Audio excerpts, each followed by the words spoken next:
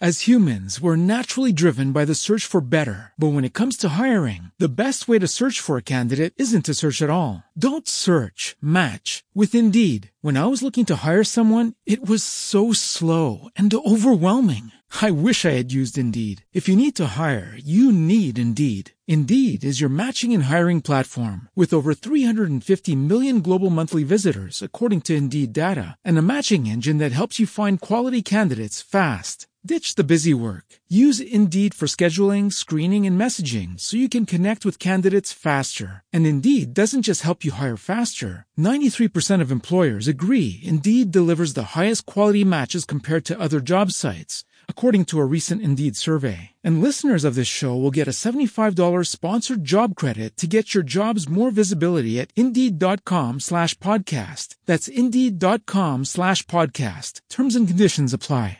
Hey guys, it is Ryan. I'm not sure if you know this about me, but I'm a bit of a fun fanatic when I can. I like to work, but I like fun too. It's a thing. And now the truth is out there. I can tell you about my favorite place to have fun. Chumba Casino. They have hundreds of social casino style games to choose from with new games released each week. You can play for free anytime, anywhere. And each day brings a new chance to collect daily bonuses. So join me in the fun. Sign up now at ChumbaCasino.com. No purchase necessary. VGW Group. Void where prohibited by law. See terms and conditions. 18+.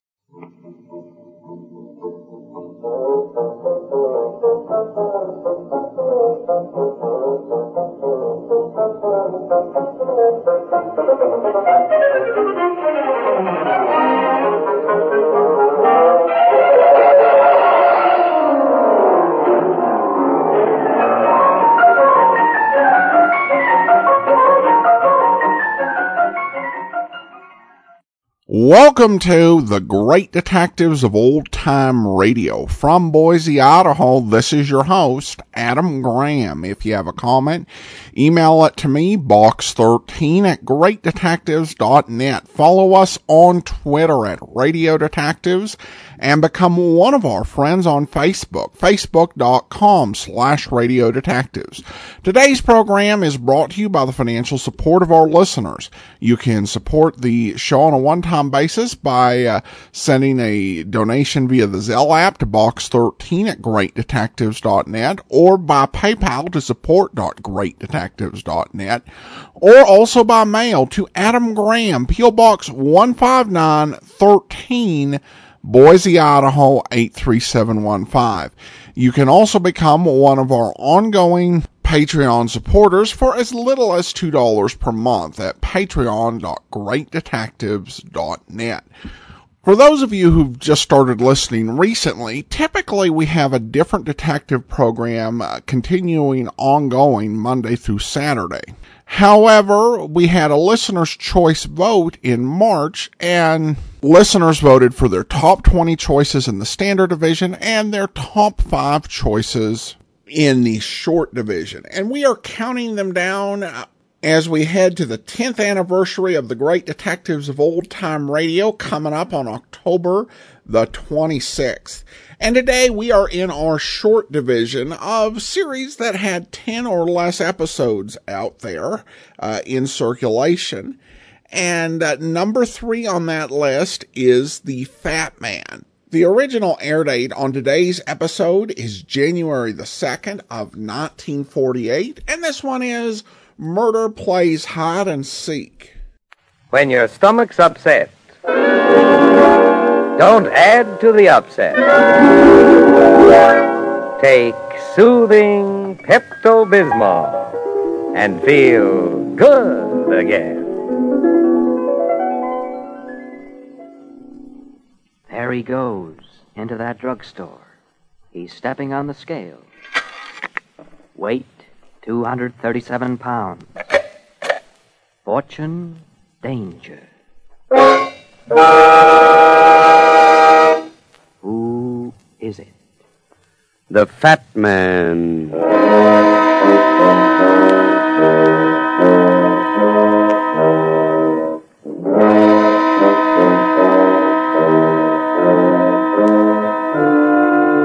The Norwich Pharmaceutical Company, makers of Pepto-Bismol, Unguentine, and other fine drug products, brings you the adventures of Dashiell Hammett's fascinating and exciting character, the Fat Man, a fast-moving criminologist who tips the scales at 237 pounds. Tonight's adventure, starring J. Scott Smart in Murder, plays Hide and Seek.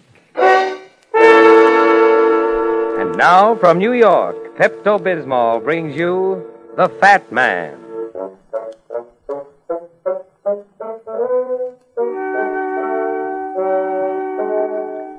The housing shortage may be bad, but there's one place I know of that always has room for another tenant. It's a big gray structure near the river, and the windows are crossed with iron bars, and the landlord never asks you for a penny in rent. If you're an extra special customer, they even give you a private suite in a secluded part of the building that leads directly to a room with a heavy chair. That room is reserved for the guys who find out that they can't get away with murder. The fat man learned his business the hard way. But there's an easy way to care for an upset stomach. Just don't overdose with antacids or physics. Instead, take Pepto-Bismol, the gentle way to help settle and sweeten the stomach quickly. Pepto-Bismol calms and quiets the disturbance by spreading a soothing protective coating on irritated stomach and intestinal walls. You begin to lose that queasy, uneasy feeling right away. The next time careless eating or overindulgence gives you acid stomach, nervous indigestion, or heartburn, you'll get quick relief if you remember this. When your stomach's upset, don't add to the upset. Take soothing Pepto-Bismol and feel good again. Now, the fat man in Murder plays Hide and Seek.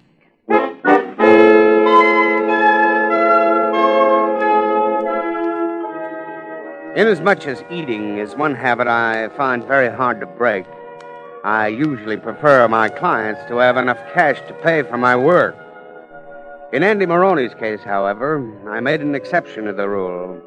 I've known Andy for quite a while, and I can guess what he earns driving that hack of his around from dusk to dawn.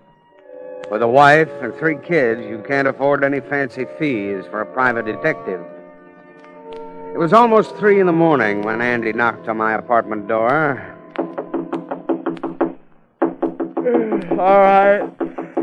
All right. Keep your shirt on. I'm coming. Who is it? It's Andy Maroney, Mr. Onion. The hacky. Well, what's on your mind, Andy? I didn't do it. I swear I didn't do it. You gotta help me, see? Now, take it easy, Andy. I thought he was drunk when she asked me to take him home.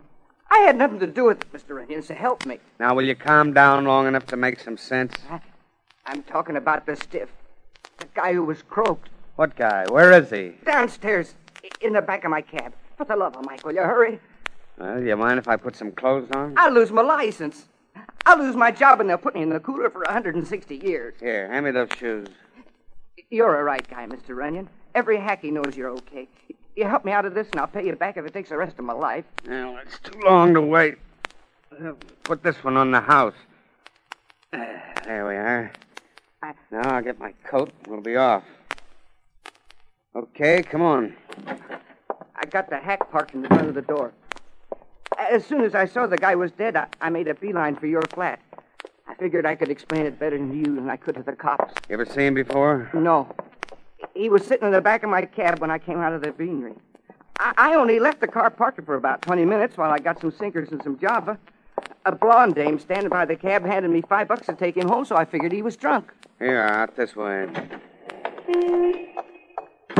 There's a hack. He's flopped over in the rear seat. What is this, Andy? A corny gag? Holy smoke. The stiff is gone. You must have been dreaming. He was there, I tell you, on the level. He was sitting there in the back 5 minutes ago. How do you know he was dead? Because I shook him. I felt his pulse.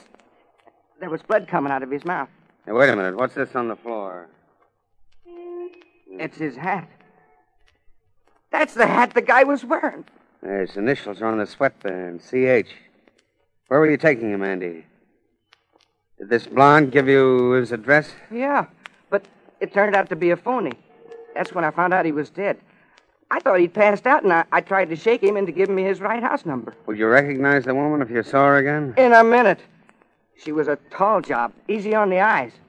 She was standing on the sidewalk next to my hack, wearing an evening gown. You mean without a coat in this weather? Oh, come to think of it, she didn't have a coat. Come on, get into this jalopy and let's get started. Where are we going? Back to the corner where you met your customer.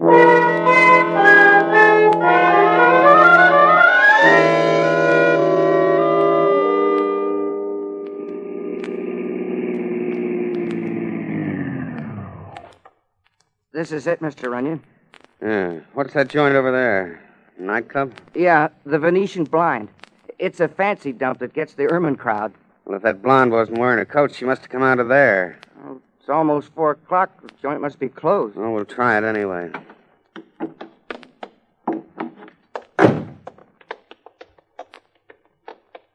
Yeah, it's closed up like I said. See anything through the glass in the door? There's a light on in the hall. Oh, wait a minute. That dame's coming out. No, it ain't the same one. Oh, good evening. I'm sorry. The club is closed for the night. You working here, miss? Yes, I do.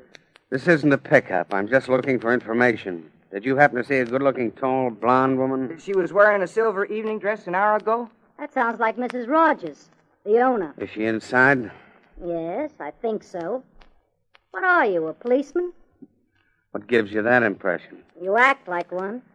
My name is Runyon. I'm a private detective. I've got a little business with your boss. She's in her office, I imagine. Come inside and I'll show you where it is. Thanks. Is everybody else going home for the night? I guess so. I'm Peggy Dale. I sing with the orchestra. Hey, Peggy. Oh, I thought you'd gone, Frank. I was waiting for you, baby. I hope maybe I could take you home. Who's this? He's a private detective. His name is Runyon. What's the matter? Something wrong? That all depends. Who are you? Frank Coley. I handle the drums in the band. What's up? We're looking for a stolen corpse. You what? Do you two happen to know anyone with the initials C.H.? Not me. I know a woman named Hunt, Clarissa Hunt. This particular C.H. is a man. There she is, Mr. Runyon. It's Mrs. Rogers. What's going on here? Are you sure she's the woman who handed you the $5, Andy? Positive, Mr. Runyon. You remember me, lady? No. I'm sure you remember. You asked me to take that drunk home, and you gave me a fine spot to do it. I never saw you before in my life. It's a frame. She's lying, I tell you. Relax, Andy. Mrs. Rogers, you wouldn't be holding out on us by any chance, huh? I don't know what you're talking about. That drunk that Andy chauffeured for was dead. You wouldn't like to be mixed up in a murder rap, would you? No. Then how about a few details? I don't know anything about a drunk or a dead man, and I never saw this moron before. Listen, you double-crossing hen. I ain't taking it to the neck for nobody. Pipe down, Andy. Mr. Runyon. What's the matter? Look, under that drape, near the window. There's a guy's feet sticking out. Stay where you are now, all three of you. Why, it's Charlie Haney. And he's dead. Well, it looks like we found our body, Andy. Wait a minute, Mr. Runyon. That ain't the same guy who was in my cab.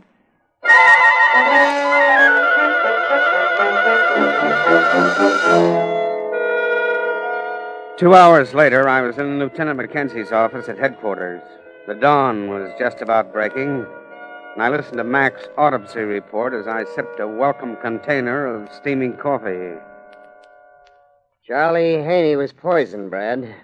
Stuff was slipped into a drink. What about the blood on his mouth? Poison they used was dynamite. Brought on a hemorrhage. The guy in Andy's cab got his walking papers in the exact same way. I don't know. I'm inclined to think that Charlie Haney and the guy in Maroney's hack were one and the same. Why? Because the initials in the hat? That's one reason. Maroney admitted the back of his cab was dark when he looked at his passenger. He's scared, Mac. He'll admit almost anything if he thought he'd save you a little trouble. Now, personally, I think we're dealing with two different killings. and both the victims have the same initials. Then what happened to corpse number 1? Well, it's a cinch he didn't walk to a funeral partner to get himself registered. Well, I questioned the girl, the musician, and Mrs. Rogers. You got any dope? Not much. Charlie Haney was a jack of all trades around the Venetian blind. Did odd jobs for Mrs. Rogers. Sometimes he'd throw out an obstreperous customer. A bouncer, huh? He was big enough. Yeah, I'd say he was. Well, in any case, I had nothing on him, so I let him loose. I might have held Mrs. Rogers on suspicion, but her battery of lawyers would have sprung her anyway. What about Andy Maroney? Well, he's in the clear so far. I'm letting him go back to his cab, but I'm padlocking the Venetian blind while the investigation goes on. If you don't mind my saying so, Mac, that isn't a very smart move. No? Why? I think you'd be better off to keep the club open and give the killer a chance to show up again. Look, Brad, I'm going to ask you for a favor. Okay, shoot. Lay off this case. Why?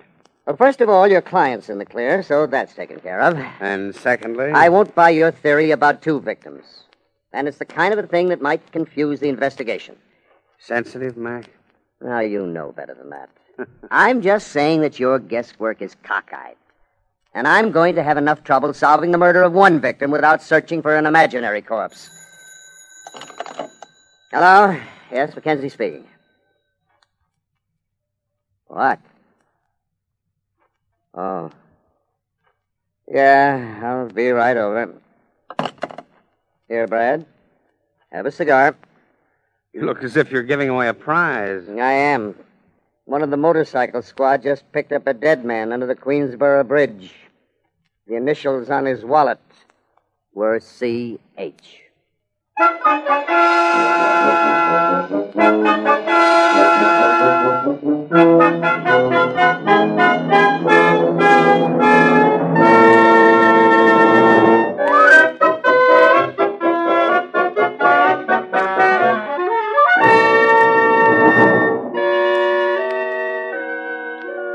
I rode over to the Queensboro Bridge with Mackenzie and saw the body. It was identified by Andy as the guy he'd had in his cab, and a card in his wallet gave his name as Casper Hall. They took him back to the morgue for an autopsy, but I was pretty sure of what they'd find. So I drove back to my apartment to catch up with a few hours of sleep. It must have been 11 or 11:30 in the morning when I found myself with another guest. And this one was just as unexpected as the last. Yeah, just a second. One of these days, I'm liable to get myself some sleep. Good morning, Mr. Runyon. Well, good morning. Come in. Thanks. Sorry the room's in such a mess. I wasn't expecting company. That's all right. You're the gal I saw last night, the gal that sings the Venetian blind. That's right, Peggy Dale. Cigarette, Peggy? No, thank you. Where are you going? I want to look out the window. I had a feeling I was being followed. Anybody there? Street's empty. What's on your mind, sweetheart? Before I tell you anything, I want to be sure you won't tell anybody I told you. Oh, is it that hot? It might be. Okay, I'll play ball. Let's have it. They're holding Mrs. Rogers at headquarters now. Are they? Again? When they found the man named Casper Hall, they took that taxi driver's word against hers about putting him into the cab. Oh, yeah? I was there when they questioned Mrs. Rogers. They questioned me as well. She finally admitted putting Hall into the cab. And her excuse was that she thought he was a drunk and she wanted to get rid of him so he wouldn't raise a fuss. Well, that sounds logical to me. But one thing she didn't tell them. What's that? That she'd seen and talked to Casper Hall before. You knew that? He's been in the Venetian blind a dozen times. And I'd seen him at the same table with Mrs. Rogers. Did you tell that to the lieutenant? No. Why not? Because Mrs. Rogers would have heard me. I'm scared of her, Mr. Runyon. She's hard and she's mean. It's not only my job. I didn't want to end up the way poor Charlie did. Well, I can't blame you for that. She's been mixed up with gangsters and racketeers ever since she went into the nightclub business. I've seen some of them at the blind. So you decided to spill the beans to me, hmm? You can tell the lieutenant, but I don't want any part of it. Okay, Peggy. Thanks for calling. Oh, by the way, is Mackenzie padlocking the club? No. He was going to, but he changed his mind. Will you be there tonight? I guess so. Why? I just wanted to ask you to save me a ringside table. The Venetian Blind seems to have the most interesting floor show in town.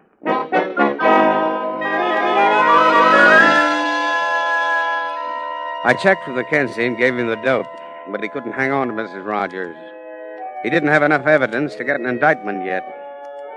That meant Mrs. Rogers would be back in her club that night, and so would I.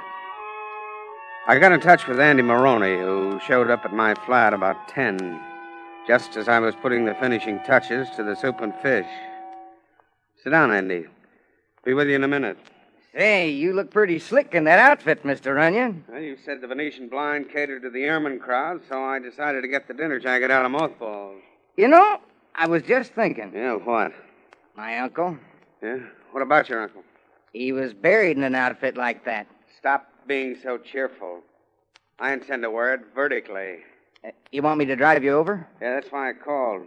There's something else I want you to do. Anything you say. When I go into that club, I want you to park outside and keep your eyes open. If I'm not out of there within 2 hours, get a hold of the police. Expecting trouble? I'm not expecting it, Andy. I'm looking forward to it.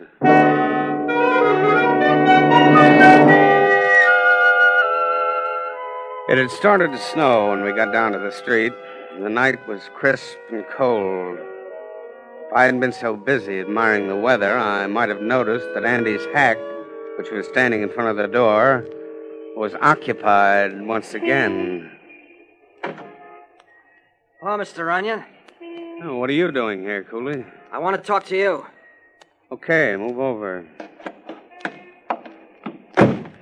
Drive straight to the Venetian Blind, Andy. Right. Don't drive to the Blind. Let's go in the other direction. Say, who's giving the orders around here? I am. Hey, he's got a gun. Drive in the other direction, Andy, as the gentleman requests. I'd put that gun away, Frankie. Drums are safer to fool with. I'll put it away when I'm good and ready. Suit yourself. And I'll be ready when I put a slug in you. Been drinking? That's none of your business. It's funny how a pint of booze makes a lion out of a mouse. I'll show you who's a mouse when we get out of town, fat man. Mr. Runyon. Keep driving, Andy. Yeah. Keep on driving. Unless you want the top of your head opened up for ventilation. Before you start popping that cannon, I hope you'll explain why you picked me for a target. You know why. Oh, do I? You should have had sense enough to keep out of this. You Weisenheimed yourself right onto a slab. Who are you covering for, Frankie? Yourself? Never mind the questions. Because up to now, it was Mrs. Rogers who held my interest. Mrs. Rogers? Yeah. If you're covering for her, you're just wasting your time. By tomorrow morning, we'll have enough on your boss to get an indictment. You're pretty sure of yourself, aren't you? Well, I was, until you shoved that rod in my rib.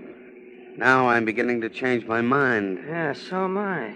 Really? Stop this cab, mister. There are lots of people in this section, Cooley. You're not going to risk any fireworks in a spot like this, are you? Keep driving and don't look back. Go on, beat it. Gee, for a minute I thought he was going to knock the two of us off. And so did I. But instead, he gave me a brand new angle. There's a cop on the corner. Do you want to make a report? Forget it. I may have a much more interesting report to make to the cops later on.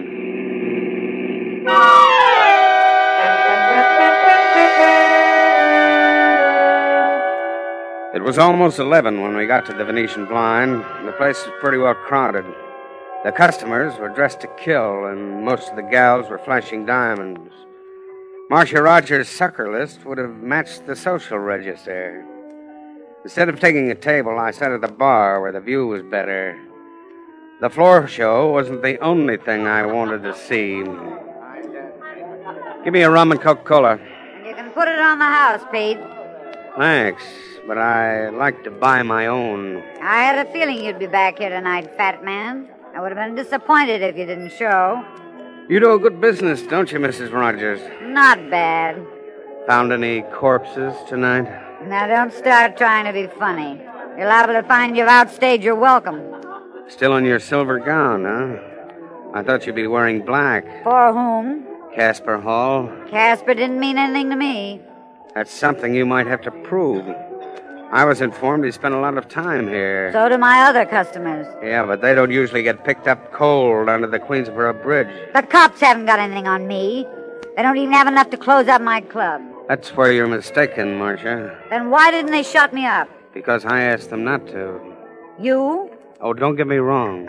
I'm not getting philanthropic. Then what's the big idea? Well, maybe I like your entertainment. Oh, by the way, where's your regular drummer? Cooley? Yeah. He quit. Why? Don't ask me. When a musician wants to leave, I don't call the FBI and check up on him. I have a little surprise for you, sweetheart. Have you? I think I got this double murder partially solved. You're a very smart boy. When Casper Hall was poisoned, the killer didn't expect him to leave the club so soon. After he was helped out, Charlie Haney, our bouncer, was sent after his body. What did he want the body for, a souvenir? There must have been something Hall was carrying that the killer wanted. Charlie couldn't frisk him fast enough while he lay in the cab, so he snatched the body and ditched it under the bridge. Then who killed Charlie Haney? The one who killed Casper Hall. Charlie knew too much. He was just dumb enough to stick his neck out. Then why don't you make an arrest? Well, because I haven't put my hand on the murderer yet. How would you like to set yourself up for the candidate? You're crazy. You knew he was dying when you helped him into that cab. And don't hand me that drunk story. It doesn't gel. I thought you said Casper got out of here too fast. Would I have pushed him into a cab and then sent Charlie after him? No. That's why I'm crossing you off my list. But I still think you're holding out. And in case you don't know it, baby, an accomplice sits right on top of the killer's lap when they give him the chair. Why should I hold out? That's not the $64 question, sweetheart. The point is, why didn't you yell for the cops in the first place when you found Casper Hall 5 minutes from the grave? You want me to tell you why? Yes. Casper must have given you something when you put him in that cab. He gave you what the killer wanted and what Charlie Haney was sent out to get. Well, baby, how am I doing? You're doing fine. Come with me.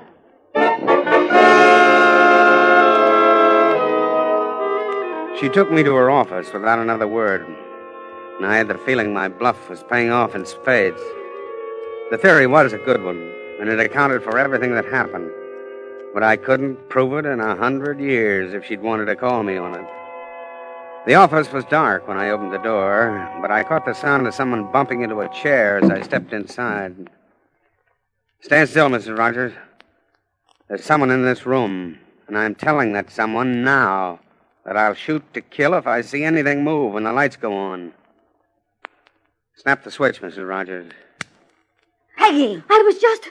She's trying to get at my safe. That's not true. What do you got in your safe that's so important, Mrs. Rogers? I'll show you in just a minute. Now stand right there, Peggy, like a nice little girl. Here, this is what Casper Hall gave me the night he died. There's slips of paper in this envelope, written in longhand. In the last few months, 6 of my customers were robbed after they left my place. Their names are on those slips. They were all held up on their way home, and the police never found the gunman. There's more than just a name on each piece of paper. There's a description of a car, the license number, an address, and a list of jewelry. Casper Hall was tipped off whenever an important customer made a reservation. Those women used to come here loaded with jewelry. Someone must have gotten the information beforehand and then handed it to Casper outside on those strips of paper. Then all he had to do was follow the right car. Would you know who that someone is, Peggy? No. Oh, now don't be coy, sweetheart. I had you tagged when your drummer boy, Frankie Cooley, wanted to take me for a ride. He was crazy enough about you to commit murder and keep you in the clear, Peggy. But he changed his mind when I told him I was after Mrs. Rogers. Give me that envelope. Oh, no, not so fast, baby. I'll need this myself for a while.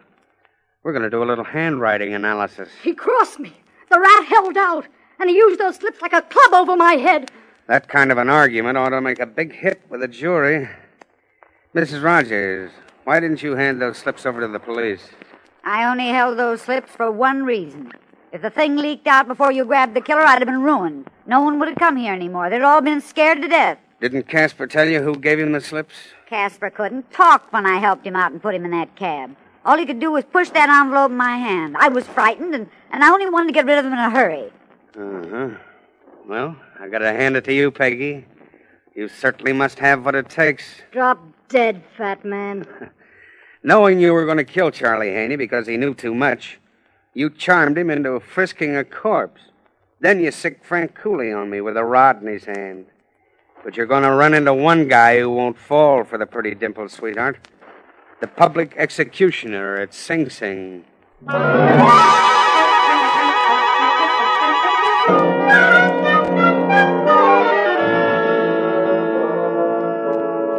Fat Man returns in a moment. It's a shame to let an upset stomach interfere with your work or your fun. And it needn't if you keep a bottle of Pepto-Bismol in your medicine chest.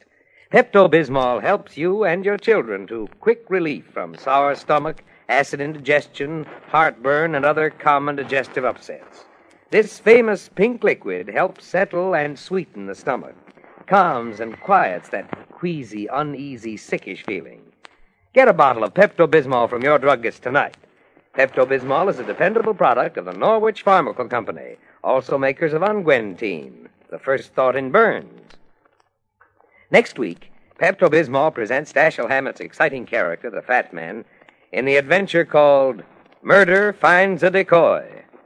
And now, a word from the Fat Man. Ever since the beginning of time, the female of the species has been beguiling the male with her charms. And the male, since the beginning of time, has been falling into the trap quite willingly. But both male and female are most unwilling victims when murder finds a decoy.